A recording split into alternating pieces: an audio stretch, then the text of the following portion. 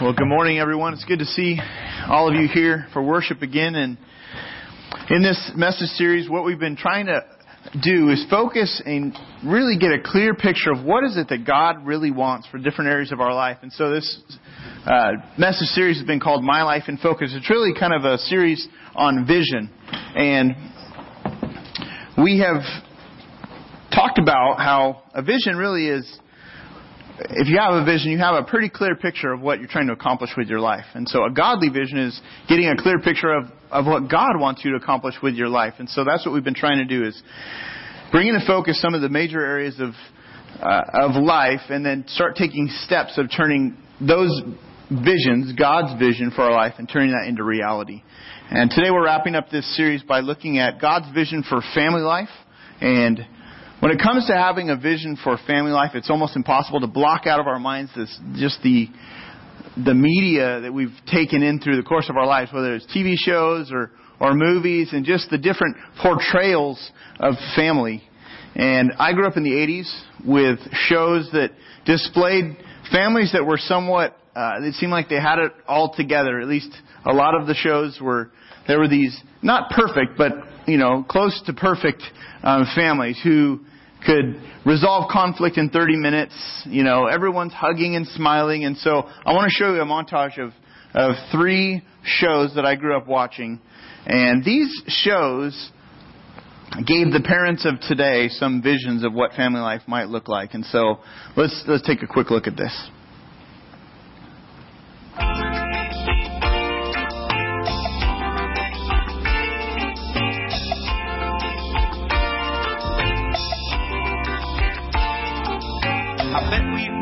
Together for 1,000,000 years, and I bet we'll be together for 1,000,000 more.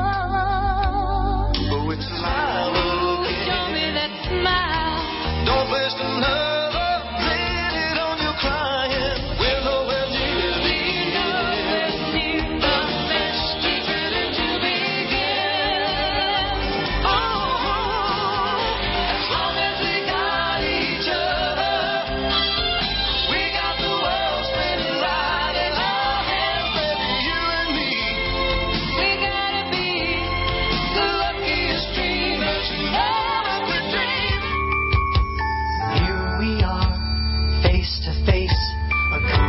Silver spoons, hoping to find we're two of a kind, making it go, making it grow together.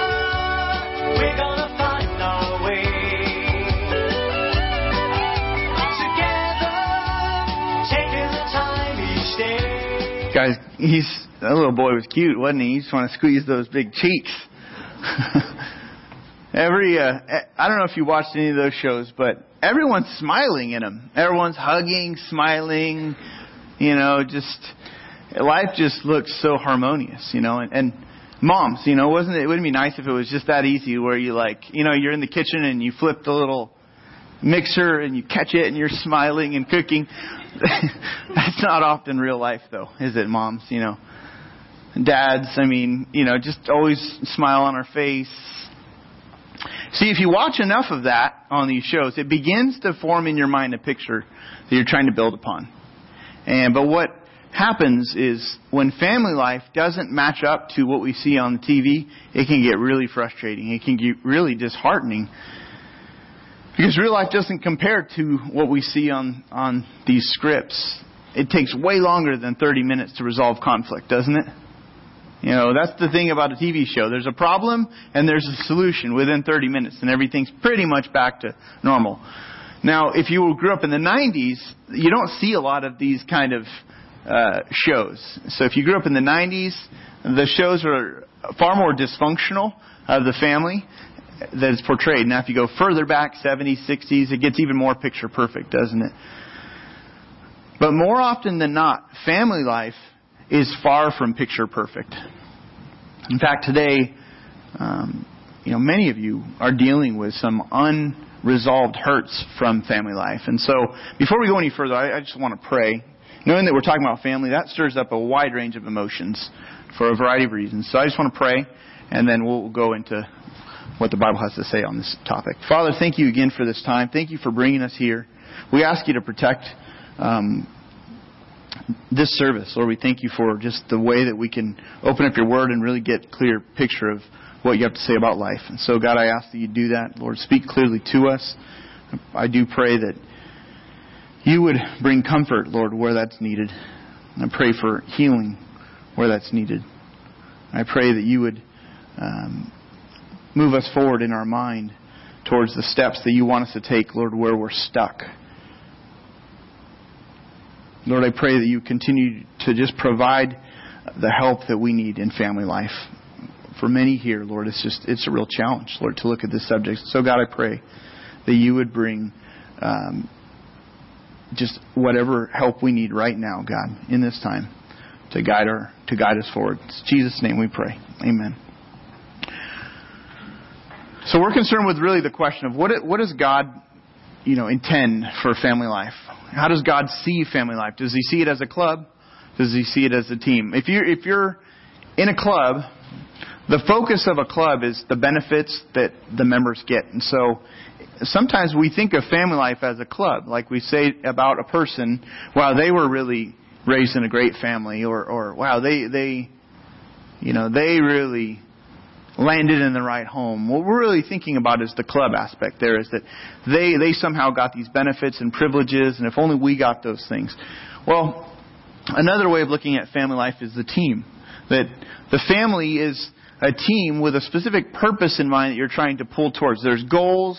There's something that God wants to accomplish with this team. And so when conflict arises in a family, rather than asking what's best for me, like you would ask if you're in a club, the team is really asking what is good for the whole team? What's going to benefit the whole team so that we can better accomplish the goal? In family life, every day, you and I, we have choices that can either help us move towards the goal and the purpose of the team, or to take us off course to where we drift away and move off course. And many times the impact can be seen for years and years, both for good or for harm. So what I want to do is at the top of your listening guide, you see this statement. This is kind of where we're heading. Christ followers lead their family to serve God as a team. This team aspect is really what we're looking at today. And we're going to look not in the New Testament, but really in the Old Testament, back to the book of Joshua. The book of Joshua is the 6th book of the Bible. And so if you have a Bible, you can certainly flip there. And in the book of Joshua, we get one of the greatest accounts of leading people and families to do what is pleasing to God. And so here's some background on the main verses that we're eventually going to get to chapter 24. But I'm going to kind of run through the summary of Joshua real quick so you understand how we get to the last chapter and the verses we're going to look at. In the beginning of the book of Joshua, Joshua chapter 1, basically Joshua has just taken over the leadership of the people of Israel. He is now the leader because Moses, the former leader, has died.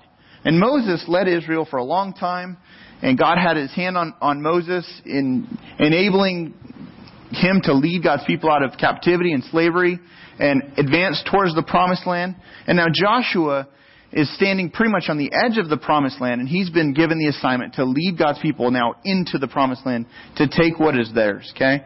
And this is a giant task for any leader, is to lead these people, both militarily, organizationally, spiritually. He has a huge task before him. And then he has giant shoes to fill. He's got to somehow replace Moses. And so here's where we're at. That's Joshua. Quick summary. Joshua chapter 1, verse 1. We'll read through the first, 7 verses, and then we'll kind of fly forward several chapters. So it says, Joshua 1:1 says, After the death of Moses, the servant of the Lord said to Moses, the son of Nun, Moses' assistant, this is what God said to Joshua, Moses, my servant, is dead. Now therefore arise. Go over this Jordan, that's this river.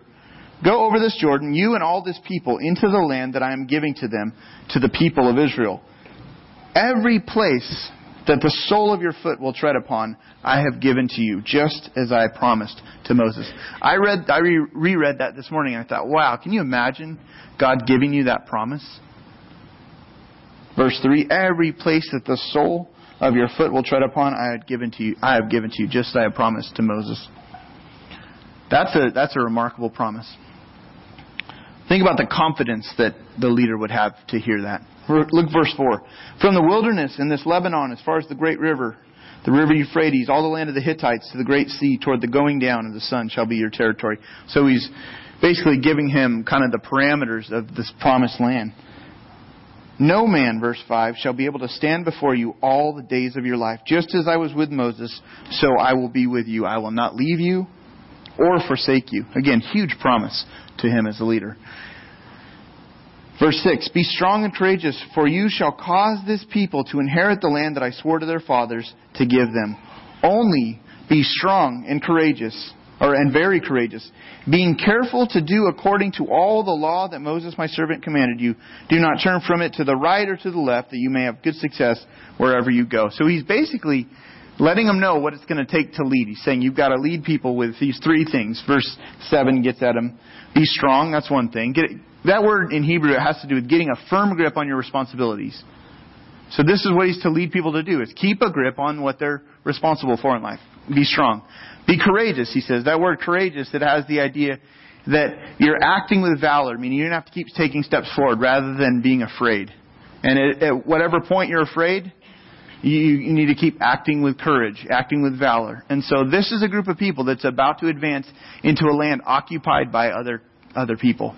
But this is the land that God has been leading them towards to take as their inheritance. And then it says this. He says, be very careful to do according to all the law that Moses, my servant, has given. So basically, don't veer even to the right or to the left on God's laws. What God has said, you need to keep very, very specifically. This is the things that God is telling Joshua to lead out in. And so through many years, through the book of Joshua leads in a series of military campaigns, advancing God's people through the land. And so here's a map of the conquest, basically. And you can read through the book of Joshua, you can read about this kind of story, where they advance. In the middle, near the bottom, you see there's an arrow hanging to the left, a little red arrow. That's where they cross the Jordan, then they head south, and there's these military campaigns, and they keep advancing. And with the exception of one situation where they nearly lost a battle because of sin, they just were victorious and victorious and victorious, and God just kept handing over armies into their, really God was doing this for them and providing the victory. And then they were taking this new land, the promised land. And you can read this throughout the book of Joshua. I encourage you to do it if you've never read. But then the land is distributed to all the different families of the tribes of Israel. There's 12 different tribes, sons of a man named Jacob. And those tribes really were the Israelites. And so the Israelites took the land, and Joshua distributed the land. It was allotted for all these different families. And so on this map, you see the colors represents the different allotments where each family, each tribe of Israel was able to live. And now, if you were to flip from Joshua chapter 1 all the way to Joshua chapter 23, we're going to pick up in chapter 23. Joshua basically now, the end of the book is, he's near the end of his life. All the victories, all the battles are done. Land has already been allotted, and he begins to think about the next generation. Joshua is now at the very end of his life, okay? And he is basically charging God's people with some final words. And he's really concerned about passing on a legacy to the next generation. He's concerned about what God's people are going to do as they step forward into the future. And as you can imagine, Joshua's main concern is, I want God's people to continue to pursue God. I don't want this just to have been a phase of history where they followed God under Moses and under his leadership, but I want this to go on and on. He cares about the next generation and the future families. This is often the concern of those that are in their 50s, 60s, 70s, and beyond. They are concerned about that the next generation would follow God. A couple months ago, we looked at a series of messages talking about what is the focus of the different decades of life. If you're in your 20s, you're focused generally on training. In your 30s, you're focused on building. In your 40s, you're focused on enduring, or some would say surviving. It's the fire years. And then in your 50s, 60s, 70s, beyond, however long the Lord allows you to live, those are really the years where you pour out your life into the next generation. Those are the years of leading and pouring out into others.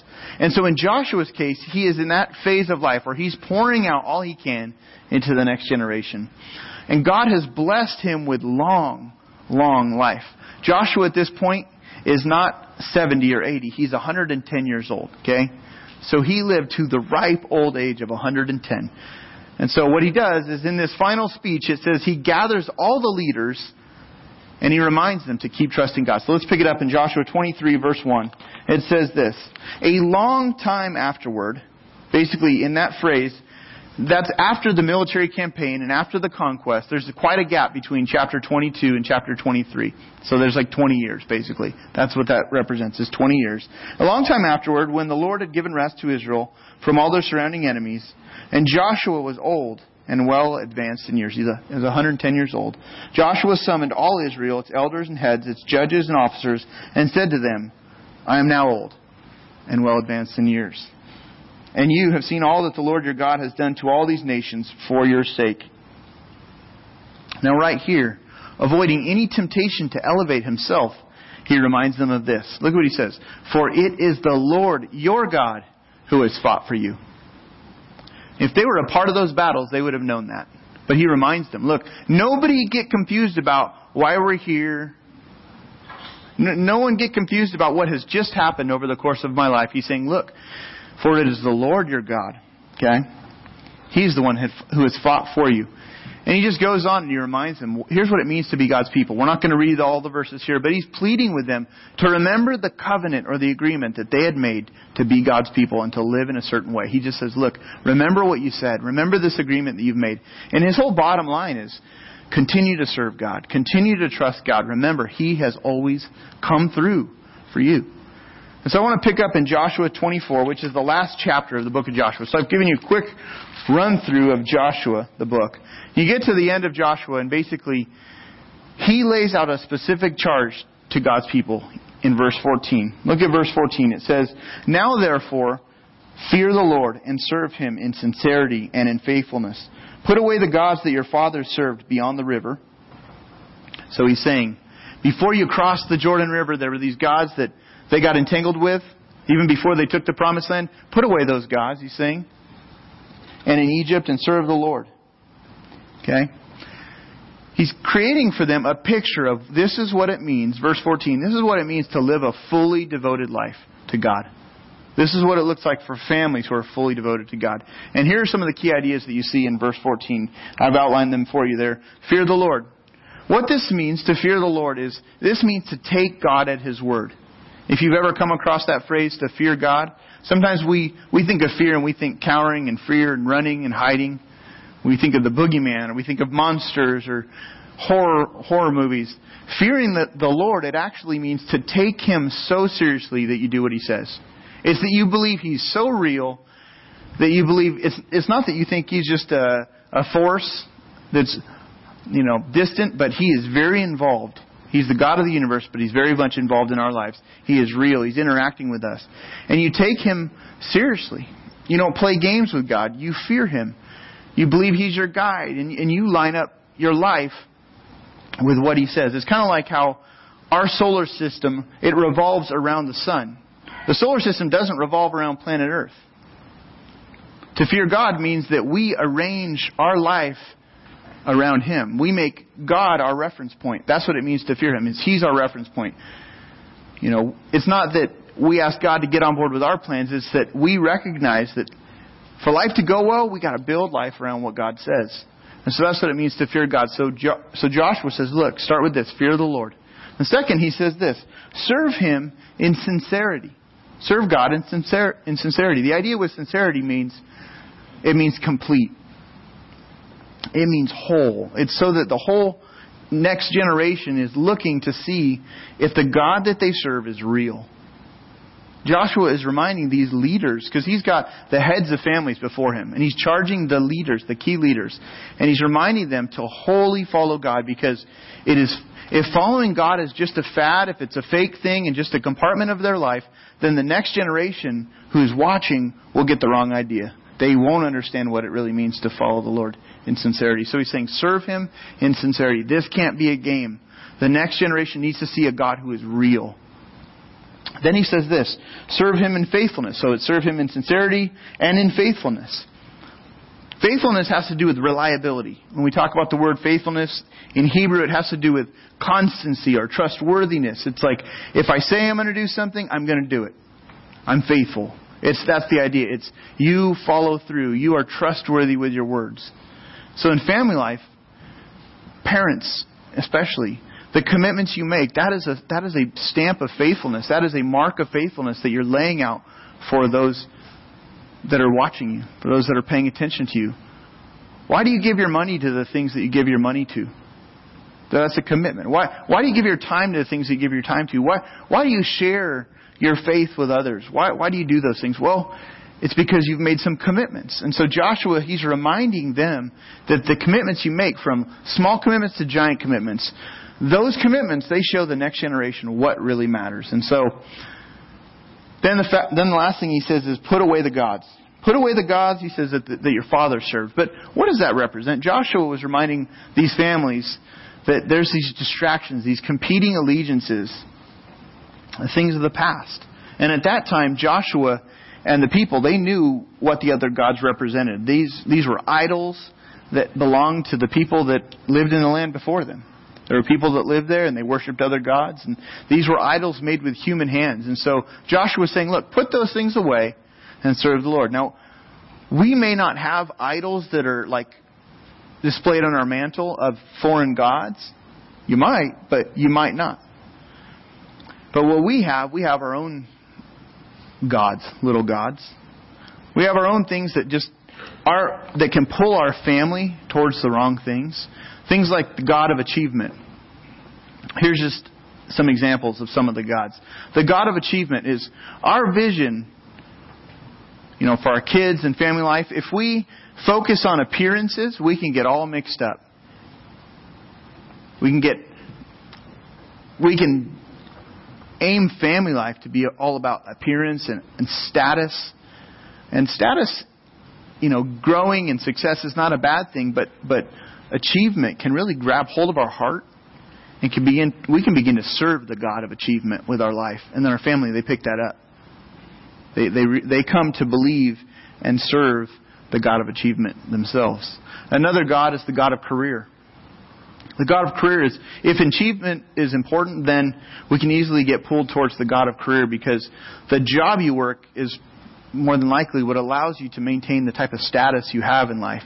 And so you can start serving the God of career. Or another God it's real common just in our day and age, is the God of our own family unit. If all of our free time and energy is given to spending time with family, and if family is priority number one, then we can miss the things that God wants us to do. And so being with family is not a bad thing. That's a really good thing. Family is a blessing. But we cannot serve our family as God. We must serve God as number one. And through that, our family is blessed. And so Joshua, he's just providing in this verse a vision for what their life is to look like. And then in verse 15, he encourages the people to decide what they're going to give their lives to. Look at verse 15. This is a very memorable verse. I actually use this verse every time I perform a wedding ceremony. And I ask the man to make a commitment to this as the leader of his home. Look at what it says. Verse 15, Joshua says, "And if it is evil in your eyes to serve the Lord, choose this day whom you will serve, whether the gods your father served in the region beyond the river, or the gods of the Amorites in whose land you dwell." He's basically saying, the people that lived there before you, the gods that they left there, choose. Are you going to serve their gods? Are you going to serve the gods of the lands you've already crossed through? Then he says, "But as for me and my house, we will serve the Lord." He makes this bold statement. And Joshua, he's letting everyone know at the age of 110 where he stands.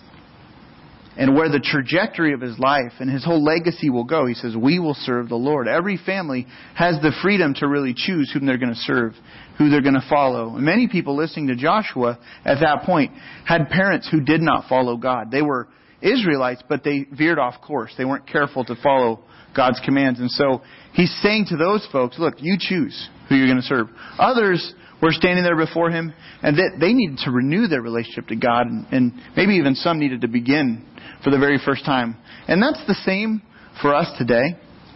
Joshua, he just kind of lays out a vision, and he's saying, look, choose who you're going to serve. And the reality is, for us, no one can decide this for us. We actually have to decide, kind of have a heart-to-heart with just before the Lord and decide, who am I going to serve? Now catch this. If you look at that verse 15, it's the interesting thing about it is that it's almost like he's trying to talk them out of it.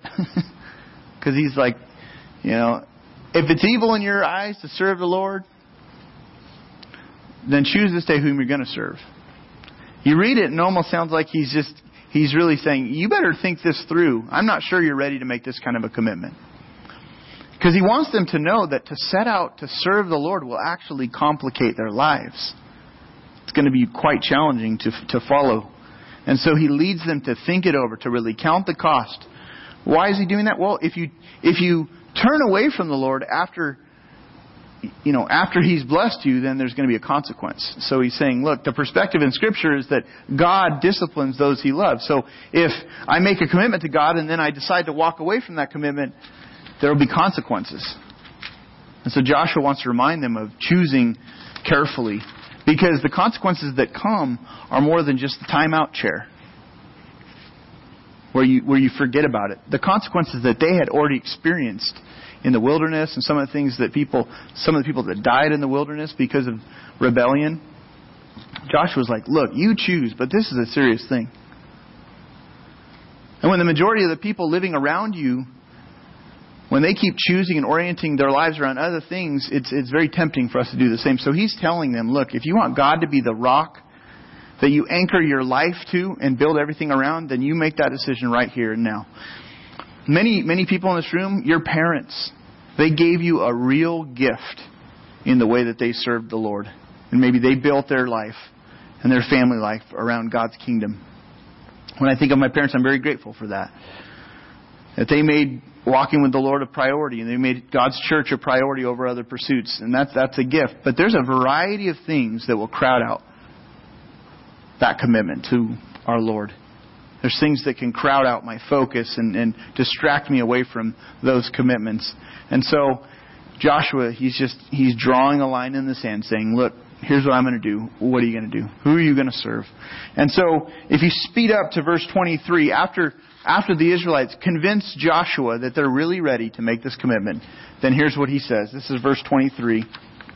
Because they basically says, we're in.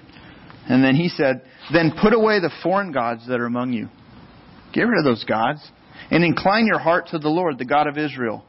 And the people said to Joshua, the Lord our God we will serve, and His voice we will obey.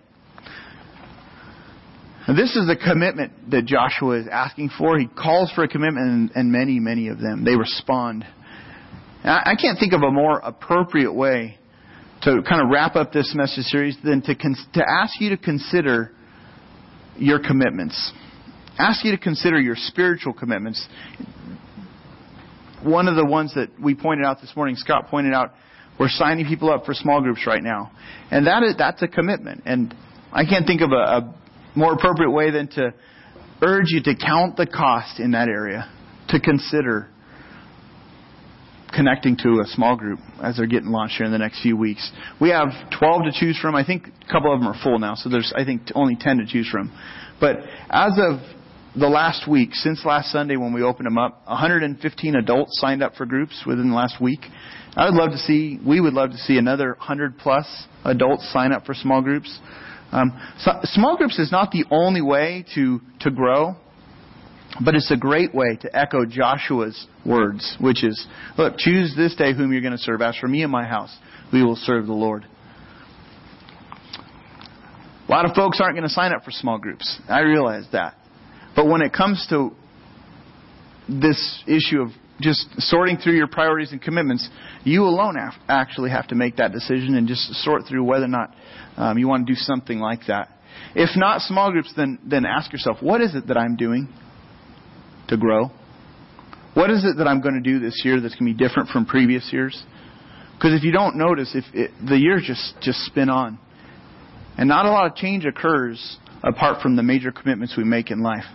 And so I just want to encourage you to count the cost right now and consider that. I want to invite our worship team to come back up to the stage. And I would love to help you get connected to the right small group. If you are newer to our church here and you would like to talk about, hey, which one would be a good fit, like whether it's a life group or a growth group or a specific one. Our staff is going to be back at the guest and info table, and we're really here to help you clarify what those groups are all about. And if you're a college student, one of the best choices you can make in college is to invest in your spiritual growth. It's to not dabble in your college years with God, not dabble with church, but to really invest yourself. Because as you're beginning out in college, getting connected to the right group of people and walking with people who are trying to walk with the Lord, that's going to impact your life for good down the road. Proverbs 13:20 says, "Walk with the wise and you will grow wise, but a companion of fools will suffer harm." And so, if you pick your friends, you pick your future. And so I want to encourage you to consider that if you're a college student. If you're single, if you're not married, I want to encourage you, get connected, be about, and stay focused on advancing God's kingdom here and now. Make that priority number one. Trust God. God, there's a lot of details that I'm waiting for. There's some things that I'm asking you for. Make seeking God priority number one and trust Him with the details of His plan for your life and for your future. If you're the head of a household, then I want to encourage you, take Joshua's lead, count that cost, and declare your commitment. As for me and my house, we will serve the Lord. Again, our staff will be back at the guest info table, so come chat with us about this if you'd love to do that. I want to pray. Notice there's some next steps here. These are on the back of your connection card, also on your listening guide. And so if you'd like to just take a step forward, there's this first one: decide to make God the number one priority in my life and lead my family to do the same. The second one really is, if I've never done that, for the very first time, I choose to accept Christ as my Savior and follow Him as Lord. The last one we've just left open intentionally for you. If you're new to church, new to Christianity, you're just exploring, and you check that second box there, we'll follow up with you and just make sure you have a real clear understanding of what it means to follow Christ and become a Christian. And if you want to talk to someone, just come visit with us in the back. In a moment, we're going to be receiving our offering, and let's pray before we do that. Father, thank you again for this time. Thank you for bringing each person here. Lord, it's no accident that we're all here this morning. Thank you, God, for your word.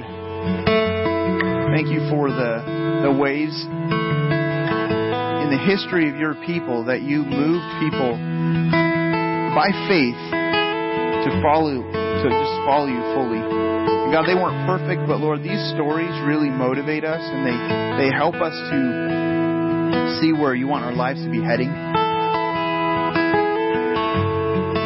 Lord, we ask you for strength and courage and careful obedience in our lives, just as Joshua charged the people.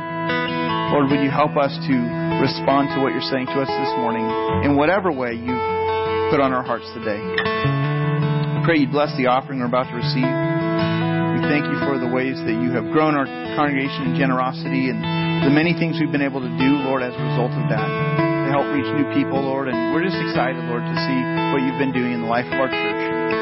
So we just thank you for this time. It's in Jesus' name we pray.